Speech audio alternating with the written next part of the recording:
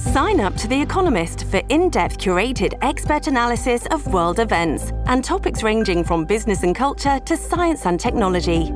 You'll get the weekly digital edition, online-only articles, curated newsletters on politics, the markets, science, culture, and China, and full access to The Economist Podcast Plus. The Economist is independent journalism for independent thinking. Go to economist.com and get your first month free. The following recording may contain explicit language. I can't get more explicit than may. Let's just say it may. It's Tuesday, March 10th, 2020. From Slate, it's The Gist. I'm Mike Pesca. And today, a giant Trump supporter and attendee of the CPAC political conference went online, website called Twitter, to name various conservative celebrities, I guess we could say, who might have been exposed to the coronavirus. The Trump supporter and radio host Raheem Kassam took to Twitter to report, "I've been flu sick, unwell for the past week, and now I am finding out there are people I was in direct contact with who were in direct contact with the infected person." He's talking about the person from CPAC. He then listed Ted Cruz, who has put himself in isolation already. And he also said possibly Mike Pence had met with the infected person. He then listed Rep. Louis Gohmert, Ronna McDaniel, Michael Knowles, Kay James, Kellyanne Conway, Betsy DeVos, Rep. Matt Gaetz, and this is the biggest blow in all, Diamond. Just Diamond? No, Diamond and Silk. But why would a Trump supporter out these conservatives, many of whom have been towing the party line that, oh, this coronavirus ain't much, just like Kellyanne Conway did in painting the fight against the virus in overly optimistic terms? It is being contained. The answer is this, why this guy, Raheem Kassam, is saying this. He belongs to a specific niche of conservatism. He's operating not in the Rush Limbaugh, it's all a liberal hoax wing. He's actually co-hosting a show with Steve Bannon, who is actually in the "This is a deadly scourge from China, and we have been warning you all along about the dangers of China, free trade, porous borders," and I, as a listener, detect a whiff of unclean foreigners in there. So how does it fit in with the absolute reality that Trump is downplaying the virus to some degree? Okay, let's play some clips from the Bannon War Room. That is the name of the podcast, co-hosted by Raheem Kassam. Here is Steve Bannon interviewing Brian Kennedy of the Claremont Institute. Brian, here's a question for you. Do you see, because a lot of conservative media is saying, hey, this is all Democrats, they're weaponizing this, and they're obviously trying to nitpick everything President Trump's going to do. They're not talking about when he shut the traffic down from China. They're not talking about put in. They are trying to go after and nitpick everything. But do you see this as just a hoax and something that Democrats are kicking up as a campaign issue? Or in your judgment and wisdom, do you see this as a real problem? No, I think this is a real problem, and I think the president thinks this is a real problem. He's done a brilliant job in doing those things you just described, but now he needs to make sure that his administration matches what the president's vision is of what needs to get done with actual competence, right? I mean, are we actually shutting down the border adequately? We have some of these things in place, but we also have a system that looks the other way quite often when it comes to people crossing our borders. They establish as a baseline that Trump is brilliant, Trump's making all the right choices, but they nudge him along to do the right thing, which they trust he will do, because he's brilliant. And they also acknowledge that the media will never, ever give him credit. It's an interesting insight into just how Bannon operated by flattering and working Trump while he was literally talking into his ear. That said, right now, there are actually large chunks of good advice being conveyed by Steve Bannon to to thousands of listeners. Here he is with guest Dr. Joe Norman. So, Joe, I want to go back. If you had the president's ear this afternoon in the Oval and he said, hey, here's the 2 or 3 things I think you really need to do to get ahead of this. Now that the whole fear of the stock market, I think there was some fear or whatever, some concern that, hey, if any action was taken, it was going to affect the stock market. That's out the window. The financial markets are now responding to the lack of direct, hard action. If you were there, could tell him 2 or 3 actions, what would they be? Yes. Cancel all large public gatherings nationwide. Large being defined as what? let's say over 1,000. It's probably prudent to do much less, 500 or so, or even less is prudent. But in terms of realistic policy, definitely 1,000 or more. It makes no sense. The statistics you start to guarantee that a sick person will be present, and then you're guaranteeing the spread of that via that sick person. So say 1,000 or more, cancel them all. There's no reason to be doing them right now. In where we have known outbreaks, like in Seattle, we should be doing basically lockdowns like in Italy. People should stop moving, freeze in place. If we need to pay people to stay home, we should do that. Even healthy people or people that seem like they're healthy, if we can reduce their mobility, every person is a potential vector of the virus. So the more you can just freeze people in place, freeze people at home, then the quicker this thing will, the R0 will go down below 1. That's actually sound analysis from the Steve Bannon War Room. Strange times. On the show today, I spiel about the importance of narratives to human cognition and how that affects our thoughts on viruses, political campaigns, and bank robbery flicks. But first, he was the campaign manager of Barack Obama, who not only decided on the strategy, but also instituted the action plan to make the strategy a reality. Now, David Plouffe wants to take those methods and spread them like a virus, no, like a grin, to all of us. A Citizen's Guide to Beating Donald Trump author David Plouffe is here to talk tactics and politics.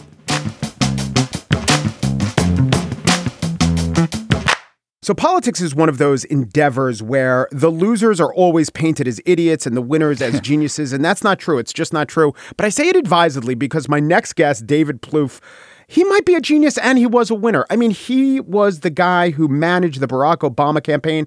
Do you remember in 2008 when Barack Obama, black man, won Indiana and a bunch of other states? So he did an amazing job and many Democrats owe him a debt of thanks. And now he's trying to, spend down that goodwill a little bit. He has a great podcast out and he also is out with A Citizen's Guide to Beating Donald Trump.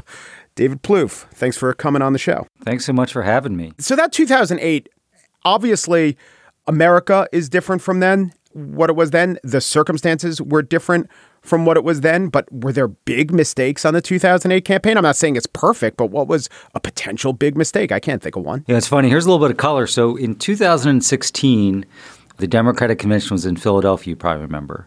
And Barack Obama spoke the night before Hillary, right? So Wednesday. And I was actually in the convention doing some political stuff. I was working for Uber at the time, and he asked me to come over and hang out in the locker room before his speech. And, we were just reflecting on the journey. Like, it's hard to believe we won in 8 years. And we kind of took at all the mistakes we made through the years, honestly. So we didn't get too high on ourselves. So there was a lot. I mean, we misplayed the Ohio and Texas primaries back in 2008. We made a bunch of mistakes leading into the New Hampshire primary. I actually feel like in the general... You were a little too confident, and then Hillary had her moment and come back, and there was drama. And if people think that it was a foregone conclusion after then, it wasn't. It was close. That's true. I'm thinking about the general, though. The general, I think we really did a good job. And partially like McCain's campaign, and Steve Schmidt's a really good friend of mine right now, but they were not as tough as Hillary was. And the Hillary of 2008 was a much stronger figure than 16. I mean, it was slaying a really tough opponent. I will tell you about that New Hampshire. It is very relevant to today and what just happened in our primary. So Hillary led in New Hampshire by big numbers, very strong favorable numbers. We take a lead. And then at the very end, we didn't do a great job. Clearly, he had a bad debate moment. She had her emotional moment. And I think voters in New Hampshire were we're really just going to gift the nomination to this guy. So it's a whole bunch of things, right? So she wins. But you got to remember, what she got back was votes she had in most of the campaign. So with Biden, in 2019, he was leading national polls comfortably in the 30s. Remember, I think a lot of people were surprised. It's like his lead is stable. It's holding on. Then he stumbles in, Iowa, New Hampshire, and some of those voters left him, but they came back. And so it's a really important lesson in politics that it's never fun to lose support, but it's always easier to get support back you once had than never had at all. Yeah, that's from retail too, by the way. Brands will tell you that as well. Do you think the current primary has sufficiently put the candidates through their paces in a way that will not just test them, they've been tested, but test them in the same manner that they'll get in the general, the intensity and the direction of the charges? I do not. And so that's why I have zero anxiety about the March 15th debate. I hope it is spirited. I hope it is tough. I hope parts of it are unfair, because they got to get in fighting shape, honestly. So I do not. I do know, that primary with Hillary and her campaign, this is going to sound arrogant, but like when we came out of it and moved to the general election, honestly, every day was easier for us because, they were just stronger than the McCain folks. And it really got us into fighting shape. Yeah. And I was a little dreading the March 15th debate because I'm backing Biden more than Bernie Sanders just because my theories of politics is helping the most people as much as you can and the people who need the help the most as much as you can, especially. And I think Biden does that more than Bernie. That said, what I think Trump is going to do is just hammer Bernie on the issue of cognitive decline, perceived and, reality. And if I were a moderator in that debate, I'd just come out and ask him a direct question about, do you see yourself slipping mentally? Is this because of, a stutter coming back? Or is this just because when you get to be in your late 70s, you do slip a little bit? What I do think is if he can answer that well, it will be very helpful to him in the future. I agree with that, so he should welcome that because I doubt Bernie will bring that directly. I hope a moderator does. And I think there's lots of places to go with that, right? Which is, hey, I might misplace a word or two, but Donald Trump's like misplaced the Constitution. I may stumble occasionally on a sentence.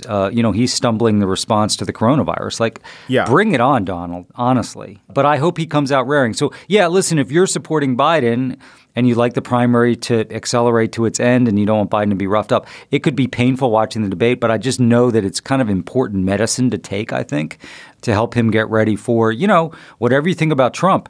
He's not going down without a historically ferocious fight, and he will throw everything below the belt. So I'm not sure you seem to be, but I'm not sure people properly understand how brutal this is going to be. And when he won in 2016, he did it with kind of a ramshackle campaign operation. Yeah. They are locked and loaded right now in a way that, it's kind of why I wrote the book, which is if millions of Americans don't kind of pick up their phones and put on their walking shoes and get to work, we're going to lose. Yeah, I agree with that. Do you had Anita Dunn as a guest on the podcast. Do you talk to literally Joe Biden ever during this process? Well, I'm not going to get into who I talk to and who I don't. I've actually talked to a fair, pretty much all the campaigns and candidates through the process, just not to give advice against each other, but, particularly as they're getting their campaigns set up because, you're basically building a startup from scratch and what lessons can you learn from prior campaigns? But, it is a remarkable journey. And is that like professional courtesy or because you wouldn't mind if any of these candidates, if Bernie won, that you'd be fine with that, so you're happy to help? I am not in the camp that says Bernie Sanders could not win the presidency. Mm-hmm. I happen to believe that I would worry that he wouldn't put as many states in play as Biden electorally, things like Arizona and North Carolina. My view was, hey, whoever earns this nomination, everybody's got to strap up for them. Now, that doesn't happen automatically. If Biden wins the nomination, there's going to be a lot of younger Bernie supporters, understandably, who feel that that was the wrong answer. And we better respect that and listen to them and say, how can you get involved in this campaign? Conversely, if Bernie to win, clearly he'd have, I think, a lot of work to do with the African-American community, among others. But I think at the end of the day, the threat of Trump is so pronounced that, if your favorite candidate didn't come through, I hope you think about that because, it's not like, well, Trump wins and then we'll get back right at it in 4 years and get somebody more to your liking. I mean, we may not survive the next 4 years. The planet may be basically we may be basically too late at that point. Think about what he'll do on healthcare.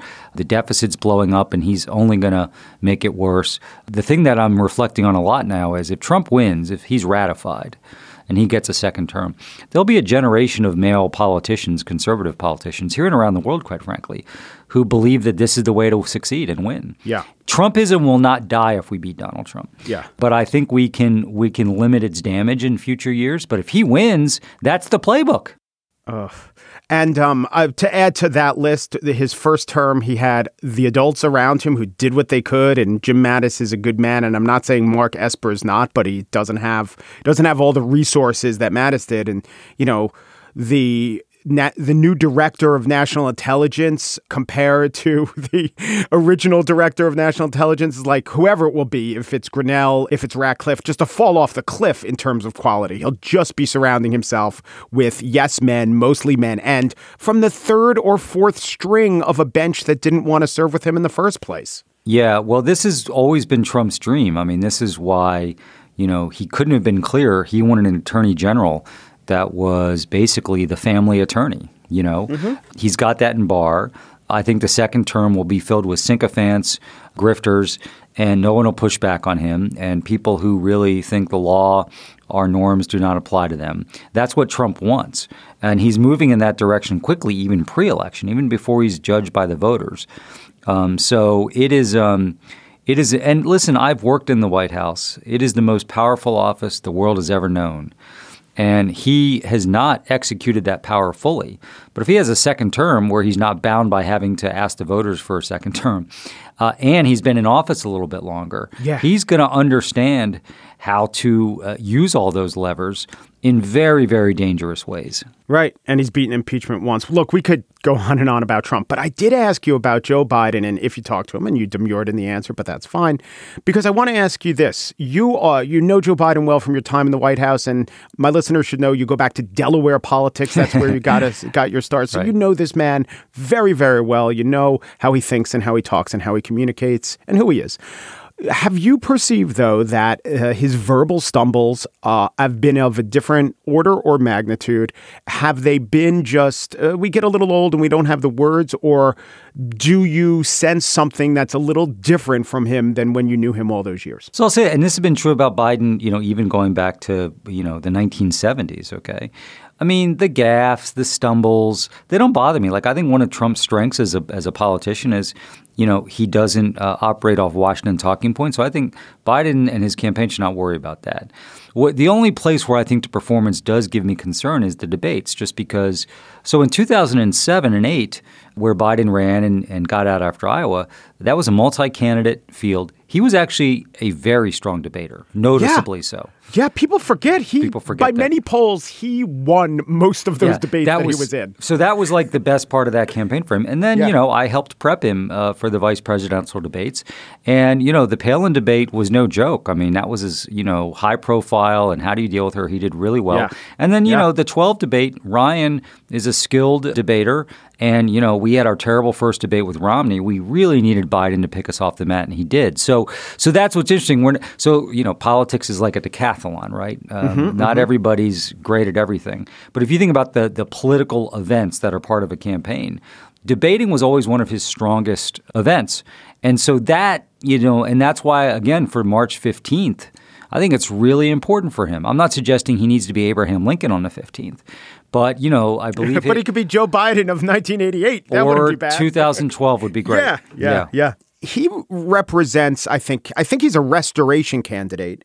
And I don't know that we've ever had that. And I don't know how that plays. The challenger almost always wins based on, I'm something new, time for a change. He's the challenger, but he's also, I want to go back and restore as the restoration candidate. Do you agree with my assessment? And what challenges does that bring? It does. I actually think there's strength to it. Certainly in our primary, there's strength to it. I thought his speech in South Carolina captured that well, right? Which is, we don't have to be like them. And we don't have to be this way as a country as Washington, D.C. I actually think people yearn for that. That's positive change. One thing where I do think he has to fill in more details, and this is in speeches and debates, is let's say you get a question, pick the issue, healthcare, education, taxes. He's got a long record and a record he's proud of. So he should say, listen, let me tell you, I accomplished this or I did that. But that should be like 10 seconds. Yeah. And then it should be, let me tell you why it's important, the values, who I'm fighting for, the character. And then say, let me tell you what I'm going to do. I think that last part, this is one of Sanders' strength, by the way.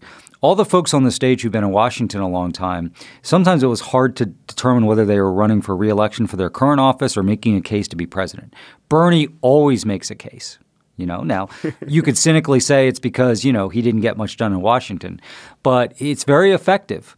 And I think I'd like to see Joe Biden do more of that in the next few weeks, but certainly in the general election if he's the nominee, where it is. So yes, it can be a return to normalcy in terms of like, hey, I'm not going to be bothering you every day. Like a lot of voters out there saying like, this guy's in my face all the time, Trump. Just basically, can we calm down, settle down? I am going to be someone of high character and ethics. So that's good. That's a good return. But in terms of like, what are you going to do on wages and what are you going to do on health care? He's got to be more forward leaning, in my view, because he relies too much on I did this or I'm the only one. And I'd like to see him put a little bit more emphasis on what he's going to do going forward. Yes, this was great. David Plouffe, campaign manager for Barack Obama, is out with a new book now called A Citizen's Guide to Beating Donald Trump. And listen to the Campaign HQ, which is his podcast. He has You Can't Turn Down an Interview. So he has everyone running every campaign. It's kind of amazing. If you're a political nerd, it is for you. Thank you for calling that out, though. Yeah. Thanks so much. Thanks for having me.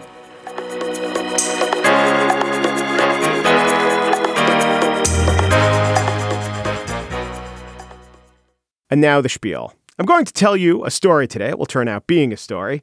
And I'm going to start with Super Tuper Tuesday, which is the voting in Michigan, Mississippi, Idaho, North Dakota, Washington, and a mysterious international cabal known as the Democrats abroad.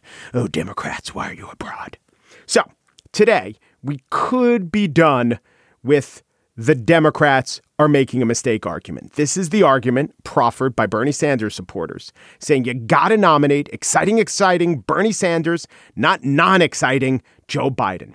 On the show on Friday, I chronicled all these cases of the Bernie supporters making the case for their man as the only one who could drive voters to the polls, even if all these voters who have been driven to the polls in the primaries are going to the polls specifically to oppose Bernie Sanders. Maybe to vote for Joe Biden, but it seems like a lot of them is to oppose Bernie Sanders.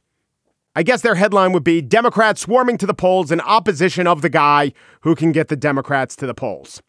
Now, you think the actual evidence of only Bernie is the guy exciting enough to get the voters to the polls? Do you think the evidence on Super Tuesday, which totally contradicted that idea, would have stopped the talking point to some extent, would have stopped some of the more excited Bernie people from saying Bernie's the more exciting candidate? That did not happen. This was CNN 2 days ago. Bernie backer Alexandra Rojas, executive director of the Justice Democrats. Because you're going with the safe choice. I think Joe Biden right now represents what a lot of people, we in the media, see as the safe alternative to Donald Trump. And I think that it's important that right now we draw the strongest possible contrast. And going into places like Michigan, this feels very reminiscent of 2016, where there's a lot of people that voted for Obama twice but stayed at home in 2016. Those are young people, those are union households, people of color. And I think that Bernie Sanders makes a strong case. Well, I think. How much actual evidence to the contrary do you need to push you off this talking point? Couple things. Pepsi Clear, not the choice of a new generation. Kickboxing, not the sport of the future. Bernie Sanders, not the magic Democratic turnout machine. He's just not. We had market testing. It didn't happen. Your theory of someone exciting to turn out the base might prove to be true, but it might be Joe Biden. It's not Bernie. In fact, if we replay that clip I just played for you in the future, I would say the most striking and important and pertinent part won't be Alexandra Rojas. It might just be the coughing in the background. Because of the coronavirus, both Bernie Sanders and Joe Biden have canceled upcoming Cleveland rallies, which is a shame. I'd like to see both guys say hello, Cleveland. This will likely freeze an already static Democratic primary in amber. I hope the virus and the outbreak isn't blamed for handing the nomination to Biden, but who knows what realities deep partisans will glom onto. After tonight, let us hope the by now discredited picture of Bernie Sanders' turnout machine goes away. Of course, old, comforting, discredited ideas don't just go away. Let's look at the reporting on the stock market. For days, it went down. Late February, down 1,000, down 100. Down 1,000, down 1,300 every day down, and we knew why. Stock markets around the world are plunging over growing coronavirus fears. Until March 2nd, a reverse. We've got this 1,200-point rally, truly incredible, ended on our highs. But are you a buyer? Explanations abounded. Maybe Corona was overhyped. Maybe it was just buying on a dip. Or maybe, this is a good one, maybe it was Amy Klobuchar? This kind of action I don't really like. There was a lot of things to like for the market to go up. There was a lot of fuel for the fire. You know, you had coordinated G7. You have the expectation of a big Fed move. I think even Klobuchar dropping out of the race and throwing her support toward Biden helped the market. The Biden bounce, absolutely. To the extent that Bernie is weakened, I think that's better for the market. Okay. But now, since March 4th, the markets have gone down and down and down with this market close yesterday. With breaking news, Wall Street is about to close any minute now. The Dow collapsing around 1,900 points today. Its worst single-day loss ever. As an oil Corona got the blame there from Jake Tapper, most everyone else too. Today, the Corona picture has not gotten any better. It's in fact gotten worse. But the markets have responded this way, CNBC reported. Stocks rebounded with a roar. Today's gains made up for roughly half of Wall Street's dismal Mondays. The Dow dropped 2,000 points. This time we were up 1,100 points. So what? The market, the Dow Jones, such as it is reactive, doesn't know more than you do, doesn't know more than a slightly dumb politician or a slightly scared public health officer. A clash among oil producers is affecting the stock market as much as Corona, or maybe almost as much as Corona. And a huge drop in oil prices can actually have positive effects for the American consumer. Not necessarily. Some get hurt, some get helped. The markets try to guess at the overall picture of the economy, and sometimes they're right and sometimes they're wrong. But they're always said to have a story to tell. And this is the story that they are telling. It's pretty much like reading tea leaves or interpreting the clouds during a peyote trip. They are said to tell a story, mostly because humans love and need stories, as much as that they actually have a story to tell. That is also the story with the Bernie Sanders excitement story. And to some extent, it is the story with the coronavirus story. It seems like an outbreak or a contagion because we have ample stories, among them the films Outbreak and Contagion. We know what happens when a guy starts coughing in an exotic pet market in China. Cut to a plane full of tourists returning from a ski vacation. Cut to a crowded theater. We've seen those scenes. The spread seems so familiar because of fiction, because we've responded to it as a story. I mean, think about how you would negotiate if you were in a bank and a bank robber ever took a lady hostage. I know exactly what I'd do. I'd say, listen, you don't have to do this. Let's talk about this. Let's put down the gun. Why do I know this? Because I've seen it so often in narratives. I don't know anything about this. I think I do. It's just been portrayed in stories. Oh, and I definitely know not to say, you don't have the guts to do it. Definitely don't say that. So we've seen the outbreak story, but we haven't seen just a regular, yearly, seasonal flu outbreak portrayed as a distinct story in a narrative. So that's not what our minds go to. Listen, don't get me wrong. I think we definitely should be taking actions to stave off Corona. It is not the regular flu. It has a longer incubation period and seems to be more transmittable and seems to be deadlier, certainly seems to be deadlier. So I am not blasé. But it is true that we're so beholden to stories that the real world events that have stories attached to them seem really real. And the ones that are just events seem just like events. But that's the point. They actually were events. They might not be the most arresting or compelling or pressing. They were just the things that actually happened and therefore have proven themselves to be at least possible. I say this all during the Corona outbreak so that you can keep it in the back of your mind, because our minds will make sure the exciting stories are at the front.